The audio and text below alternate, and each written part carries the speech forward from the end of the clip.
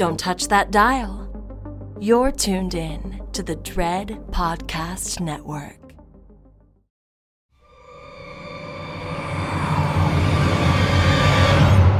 From Nice Guy Productions, world headquarters overlooking the glamorous San Fernando Valley, I'm Mick Garris, and this is the fun-sized version of Postmortem AMA, where you can ask me anything. And asking your questions of me is none other than that Joe Russo. Joe, how are you? I loved hearing that. That Joe Russo. I'm great, Mick. How are you? Never better, thank you. By the way, happy anniversary. Thank you. It's been a season of anniversaries for projects and personally as well. So thank you. Yeah, I guess the 82, 87, 92. Yeah. It's all big stuff from Mick Garris. Yeah. Anyway, so we've got lots of questions. We've got some really good ones from our fans, and it'll be fun to get back into them because it'll be we kind of pivoted into a different format the last few weeks, but yeah, now we're back to random. Yeah. Random classic AMA. Are you ready? I am ready if you are. All right, let's do it. So first up, we got TD Perro, who asks, having been a singer in a band, will we ever catch you singing in your car? Well, that's the only place I do it, in the car or in the shower, but you'll probably not catch me. I'll try to smoke my windows so you can't see me. There you go. So you're not going to be seeing Mick singing at the top of his lungs, driving down Ventura. So it happens, but usually on the freeway. All right, there you go. Stuart asks, what was the process like being interviewed by Abby Bernstein for your wonderful and expansive biography? Oh, I think it's a bargain. $25 for a book like that. That's a deal. Yeah, it's a tome. Yeah. It was kind of amazing. You know, Abby had asked me numerous times if I would be willing to for her to write a biography of me. And we've been friends for many years. And I always said, nobody's going to want a book about me. And so after years of asking me, she said, okay, if I can find a publisher, would you agree to sit down to a series of interviews with me about your career? And damn if she didn't find a publisher. So it was really great. You know, she's an old friend, so it was easy. She knew a lot about my life, both professionally and personally, and had really researched everything and encouraged me to find all of these photos that I hadn't seen in decades and all of that stuff. So it was really fun because it was also a trip back in time for me too, to re-experience mostly professional things that I had done, but also some personal stuff too. And it was a chance to become introspective and share some stories and revisit some things that I had not thought about in decades. And I thought she did an amazing job doing a book on someone nobody would be interested in. Oh, that's not true. I think that book sold quite well. And I have to say, Abby's made my job a lot easier because she did force you to dig that stuff up. It's much easier to dig back into stuff for this podcast. So I thank her, yes, not just for the book, Abby, but for making my job on Postmortem a little easier. Thank you, Abby, and thank you, Joe. All right. Well, digging back into the past, Blair asks, how did Mick come to meet and be hired by Jerry Harvey? What are his memories of him? Looking back on your career, what did you learn most from the Z Channel employment that you could not have learned anywhere else? Well, let me correct one fact. Jerry Harvey did not hire me, although he became the program director of the Z Channel. The original program director was a guy named Hal Kaufman, a really terrific guy who took a gamble and did it. Jerry kind of undermined Hal and became, after having worked for Hal, he kind of pushed him out of his seat and he became a very knowledgeable program director for the Z Channel and turned it into a real home art house as well as a place where you could watch box office hits. It was the first pay TV channel in LA, but Jerry actually ended my show. He didn't begin it. never told me that he was canceling the show. And not too long after that, it was quite a big news story here in Los Angeles, but he killed himself and his wife, shot both of them to death. And I don't know why, but it was a rather horrifying and shocking end to his tenure at the Z Channel.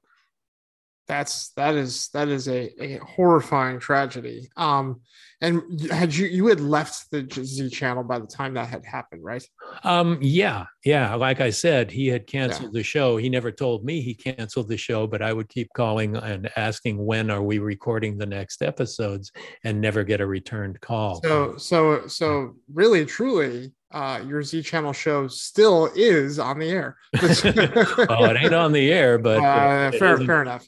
Well, you can see those old shows, by the way, on Mick Garris Interviews. There's a drop down for the vintage stuff, both the postmortem TV shows, the episodes that survive off of Betamax tapes of the Z Channel shows that we did, and those are all available, on demand, no signups, no. Yep.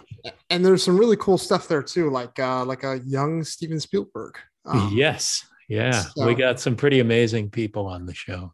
Yes, you did. Christopher Lee is on the show. That alone, Postmortemers, is worth the trip to Mick Garris Interviews alone. Dust 10 Thrills, like the number 10, Dust 10 Thrills asks, which project of yours was the most difficult to translate from script to screen? Well, by far, the most difficult thing I've ever done is The Stand. Not because it was difficult to translate it, because Stephen King did the script himself, but it was 100-day shoot, 6 states, 95 speaking roles, 91 scripted locations. Not necessarily we went to that many locations, but there would be multiple sites in a particular area. Just the vastness, the scope of it, the budget we had to work with. It was massive. It was worth it. It was something not only for me personally as a filmmaker doing new things I'd never done before, but it was my Fitzcarraldo. It was pushing a boat up a mountain for 100 days and never slid down the other side. But it became a huge success. It led to other work for me with Stephen King. But it was hugely difficult. Mostly we were outside, and the weather, most of what we shot was in Utah, and the weather in Utah changes constantly. So it might be written for a sunny day and you'd turn it into a rainstorm. You just had to keep rolling with the punches, but roll we did, and we came in on time, on budget, and became a hugely successful miniseries. One that it still seems like Ben Stiller regrets not being a part of to this day. I don't know if he regrets it, but it would have been great to have him in there. He would have been terrific. Yeah. He genuinely seemed to be a little bummed that he missed out on that role, but at least that's what I gleaned from our podcast with Ben Stiller. We had Ben Stiller on, everybody. You should listen to it. It was a great one. Mick did a wonderful job on it. So, Ben made it easy. He's a great storyteller. Absolutely. All right. Bobby asks, and this is an old song, but one that's we're always happy to answer. As an indie filmmaker, I'm looking for any tips or suggestions on just getting started in the industry. Well, the best way is writing, because it costs you nothing but imagination and ability. You can put things on a page that you don't have to collaborate with other people doing. It's something that's entirely of your own devise. And for me, anyway, I was a writer first. I'd been writing since I was 12 years old, writing short stories and things like that, writing for school newspapers, doing interviews and learning as much as I could about people I was interested in, the crafts I was interested, that sort of thing. But when I was a young, hopeful filmmaker, we didn't have the tools that are in your pocket every day. when Steven Soderbergh can shoot a movie on an iPhone 7 and make a movie that is of a high enough quality it can go in theaters, well, so can you. Your only limits are the talents of the people you surround yourself with. You can make something beautiful for virtually nothing. If you have a good script, a good cast, a good cameraman, all of those things, it depends on talent. So for me, as a first step, because it's the way I did it, the only way I can really advise is through writing. And to be able to get your writing to the right people, you have to be able to do it through an agent. And so what you need to do is create something that no one else but you could have created, something that stands on its own, that's not like, oh, this is good for a film student, but this is good for a professional script. Because you're not competing with other beginners, you're competing with other professionals. Yeah, I saw a tweet the other day that got a lot of back and forth. That was someone essentially said, go out and make your movie, like no excuses, blah, blah, blah, blah. But like, I think you bring up a really good point, which is like, yes, you can go make a movie right now and more cheaply and technologically more savvier than anything that you could have done when you were starting out. But if you don't have like the basic storytelling fundamentals, you're not going to be able to put those tools to use in a meaningful way. So I think writing and reading scripts and really immersing yourself in storytelling while experimenting with that technology is the way to probably craft like a truly meaningfully good independent film. And, surround yourself, meet people who share your interests. There are so many people. I mean, I live in Los Angeles. I was born in Los Angeles, so the industry surrounds me. Yeah. But there are so many people who are interested in film. Film studies didn't used to be a thing. You had it at UCLA and USC and virtually nowhere else. NYU maybe on the East Coast. But now there's not a college or university that doesn't have a sophisticated film program. Yeah. There are just people out there. All of social media is filled with people who are interested in and passionate about film. And meet talented people who share your interests. If you're not great at cinematography, meet someone who is. Don't shoot your own film if you know that's one of your shortcomings. Right. If your best friends are not the best actors, don't ask them to star in your short film, but seek them out. Go to a film school, ask a theater class, who are your best people who would be interested in this? They're out there. There have never been more people interested in pursuing the arts than there are right now. And finding like-minded people, especially with social media and the like, makes it easier than it's ever been.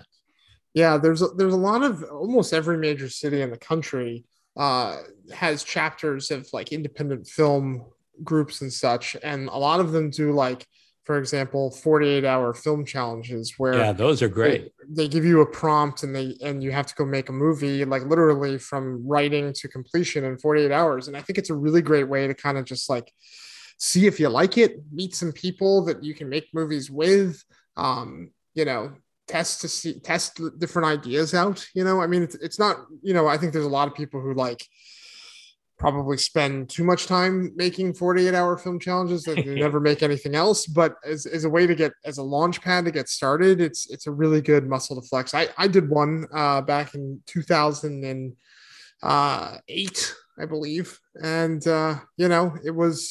it really works your muscles, and you really find out a lot of things about yourself as a filmmaker. And that's really kind of the point.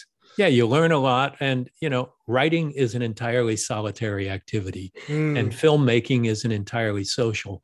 And your ability to communicate is extremely important on a set with other people to convey what your vision, what your point of view is, your cinematic vision for your film.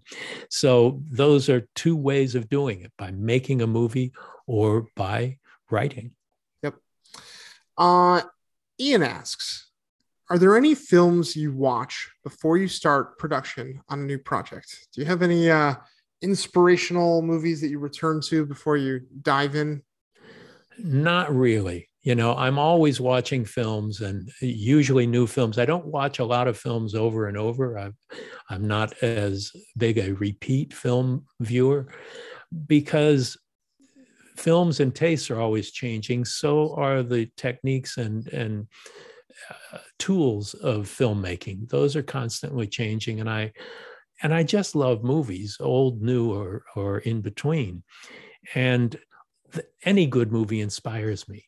And, you know, who would have thought if I were prepping for a film a year ago, I would never have seen Everything Everywhere All at Once and see what could be done in the world of filmmaking. That's not necessarily a kind of film that I would make, but maybe it would inspire some new creative ideas on how to tell a story. Right. So it's constantly in a state of creative flux. And although there are things that I find that I do thematically or cinematically, you know, I'm always wanting to expand upon that. There you have it. I think that's a great answer. No, I do. I really do. I mean, you know, I think you said it perfectly by, you know, Everything Everywhere All at Once is a game-changing movie. And, you know, the more new movies you consume, the more new ideas you can basically employ in your own work. Yeah, so, when a movie inspires you, that's an exciting moment. No, it's a smart answer. You know, more so than me returning to some of my own favorite, you know, John Carpenter movies right before production. But there's something to that too. Absolutely. Absolutely. Learn from the masters. Learn from the masters.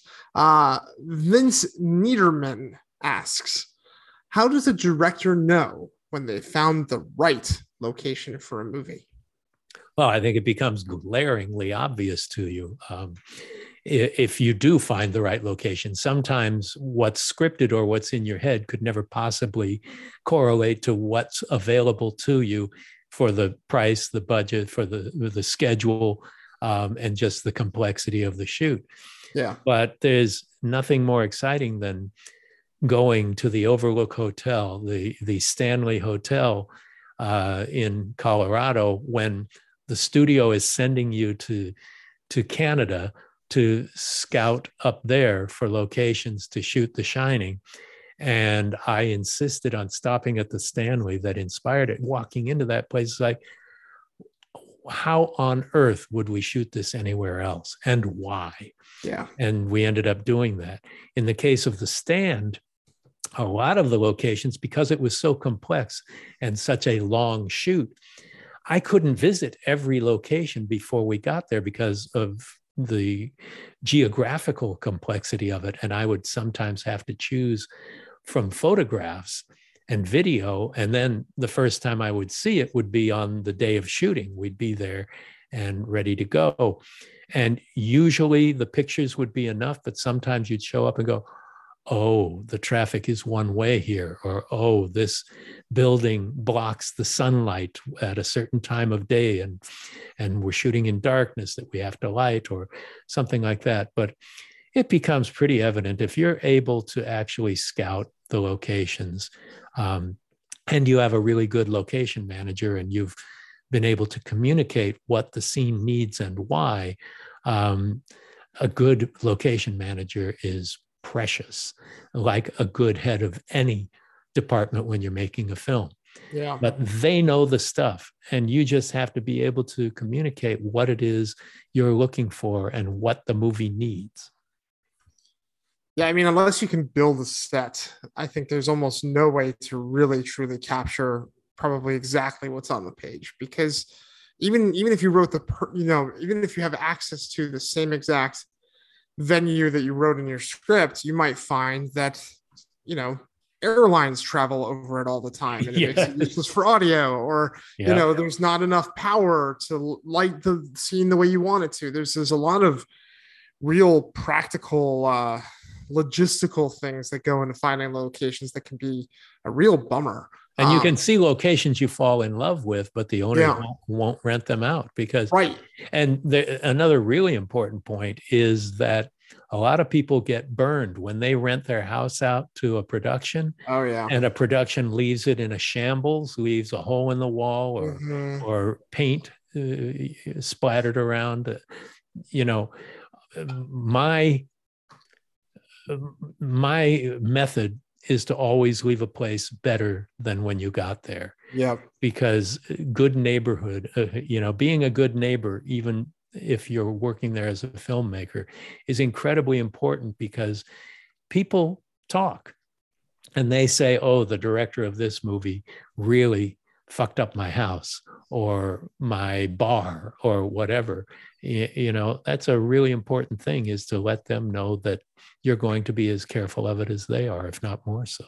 Yeah, I think the other thing too to consider is sometimes the owner of the location might find the contents to be objectionable, and they don't want to let you photograph in there. I mean, I can think of when we were slaughtering children in a Catholic church in Ryuhei Kitamura's Mashit in Nightmare Cinema. Yeah, it was we couldn't get arrested in a Catholic church, so we had to improvise. We had a mortuary that we used for part of it, and then we also got really lucky and we were able to shoot in the church from John Carpenter's The Fog. The Church of the Ascension. Yeah. Yes. And which I believe was like Methodist, maybe, or Episcopal. There you go. And they were a little bit more lax with us. Father Michael was incredibly generous and helpful to us. Yes. And to Mick's point, we threw a lot of blood around that church, and we scrubbed it before we left. So I'm sure there's probably still a couple blood splatters here and there, but I just hope we tried our best. I hope we didn't leave any regret in our wake. That's right. So there's a lot that goes into picking locations, more so than just this looks exactly like I had in my head. All right. Mike asks, with the internet giving just about anyone the ability to call themselves a film critic, how much stock do you both put into the myriad of scores and reviews available, especially around the discourse on your own movies? Well, it's easy to say, oh, I don't pay attention to reviews, but there are levels to reviews. There are the dudes just sitting and talking, about their opinions and the like. And then there are the ones that are influential, that actually get quoted in ads and people pay attention to them because they're highfalutin critics. But we work in a genre that is not very respected. And so a lot of the blue collar reviews are meaningful because that's how you spread the word. I'd be lying if I said that I don't feel bad reviews. I mean, they can sting, but all you can do is do your best work and put it out there in a way that people will be willing to accept it or eager to accept it. But, you remember the bad ones. Like my favorite bad review, the most poetic, was of Psycho 4, when a critic said, Director Garris is to Hitchcock what Peoria is to Paris. So that was one that I enjoyed. But I had a similarly fun one when they trashed Hard Kill. They said this movie feels like it was written by an algorithm. Joe Algorithm Russo. That's right. Well, there's a lot of steps between what I wrote and what's on the screen, but critics. No, I pay attention. I don't read or listen to very many review podcasts or read online reviews that much. It's mostly in publications or programs that I am interested in. But I rarely pay attention to review shows. Yeah, I look at the tomato meter. I think everybody does, because it's just an easy, way to lump everything together and kind of see where the majority is. But I also kind of remember that, when you're only painting things in thumbs up and thumbs down, which the tomato meter does, there's a lot of shades of gray on both sides of the equation. Sometimes, a rotten movie actually could be pretty good, and a fresh movie can be pretty bad. So it's, I take it with a little bit with a grain of salt. And it's subjective. It's not objective. Right. It's all a matter of taste. And if you're talking about our genre, the horror genre, mainstream critics don't understand it. They don't like it. They don't respect it. They think it's icky.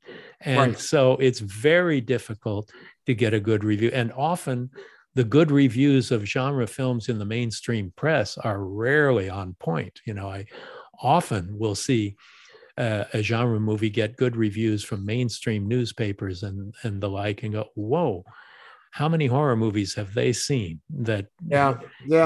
Well, and that's the thing too. It's like, I mean, even using Hard Kill, I know I poked fun at it before, but like using Hard Kill as an example, the fans who watched that particular type of direct-to-video action movie actually rate Hard Kill pretty highly in that late-stage Bruce Willis oeuvre. Wasn't it number one on Netflix for a while? It was number 2 on Netflix, it was like it topped a bunch of different VOD charts, and I mean, it's financially it was very successful, and it has its fans, which I'm not going to talk anyone out of liking that movie if they like the movie, but but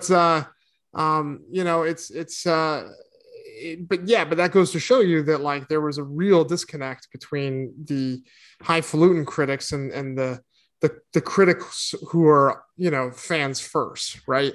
The people I pay attention to are my friends who I know what their tastes are, whether we agree or not. People who are like-minded in the kinds of movies they like. Those are the ones that I pay the most attention to. Yeah, I mean, Mick and I text each other about new movies that we've seen and what we like and what we don't like. So I think you're right. I think less so the critics and what they're saying, and more so about the jury of our peers. I think we know a lot of filmmakers, and filmmakers tend to know what goes into making a movie good, genre agnostically, I think it tends to those tend to be the opinions that I value the most when seeking out movies and when kind of evaluating the work that I've done. Exactly. Yeah. And again, all we can do as filmmakers is do the best work we're capable of doing. And then it goes out to the audience, and the audience is splintered into ticket buying patrons and people who see it for free and review it for a living. And a critic's job is to entertain you, not just guide you, not just say movie good or movie bad. It's to tell you in an entertaining way, like using things like Garris is to Hitchcock what Peoria is to Paris. That made me laugh. Yeah. Well, yeah, and honestly, the Hard Kill algorithm thing made me laugh too, because I know that the process of writing and making that movie was absolutely insane. And someday, we can dig into it more because it was really wild. But the critics don't have that experience or really deep dive understanding of like what went into making a movie. So sometimes when it is so black and white as thumbs up and thumbs down, I think you can almost withstand the negativity a little bit more, because that they just don't have the perspective to really know why something went wrong or why something didn't. And not to drag this out too long for one question, but the fact is critics have not maintained their importance because it's become so fractured through social media, the way we consume our content, that there isn't a specific film critic who speaks to the masses like Siskel and Ebert did, like Pauly Kael did. Right. There really aren't their contemporaries here where you see a trusted voice in the critical realm. Great point. That's a great point, Mick. Our final question. Chad writes, you and Joe often speak about supporting smaller indie and or original movies. Where I live, though, it's a crapshoot if they show up at nearby theaters. How can I let my theaters around me know I'd like to see more than just the big releases, other than telling disinterested theater workers? Yeah, well, that's a problem, because if you're talking about theater chains, they know what's going to play best in their neighborhoods and the like. And maybe you do have to see them, streaming on VOD. A lot of them, independent movies, are day and date. But I would try to talk to the manager of those theaters. We have a friend who manages a theater in Houston, outside of Houston, who has a lot to do with what they book, our friend Damir, what they book into that theater. He sees there's an independent movie coming.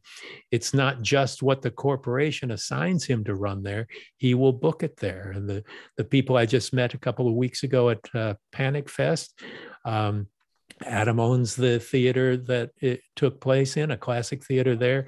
He books movies he wants to see, and he's Gooble Gobble one of us.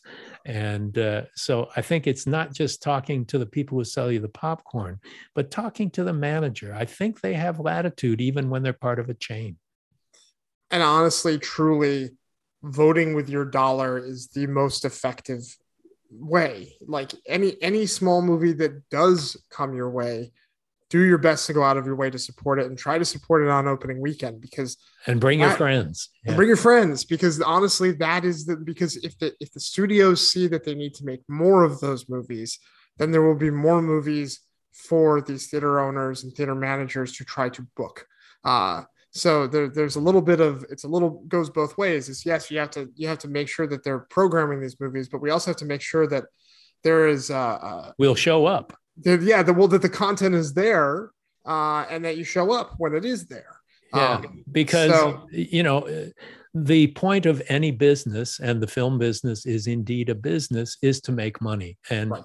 If they are going to show an A24 movie or a Neon movie or something like that, they need to know that they're going to make a profit from it, other than it being a loss leader for them, because there are way too many loss leaders in movies today. Yeah. And especially right now when the movie industry is still just recovering. I mean, yes, Everything Everywhere All at Once is a great movie, and it's been platformed out beautifully, and it's making money, and its audience is growing, which is wonderful.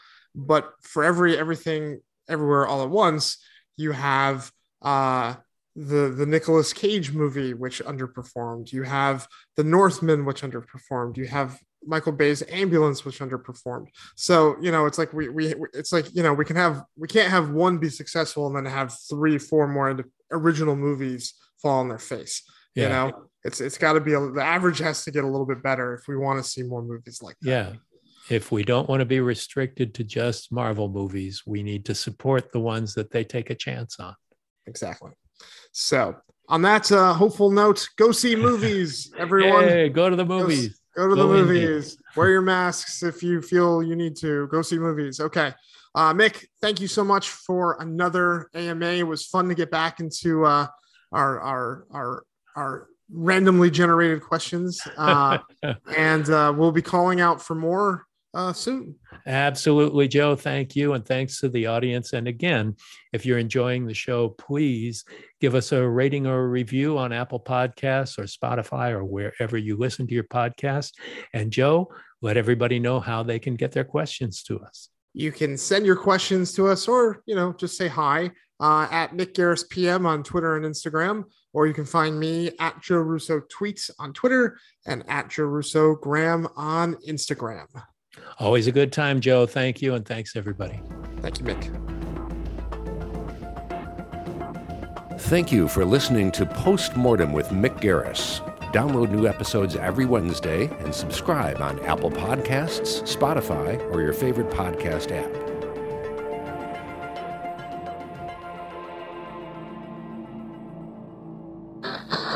Thank you for listening to the Dread Podcast Network.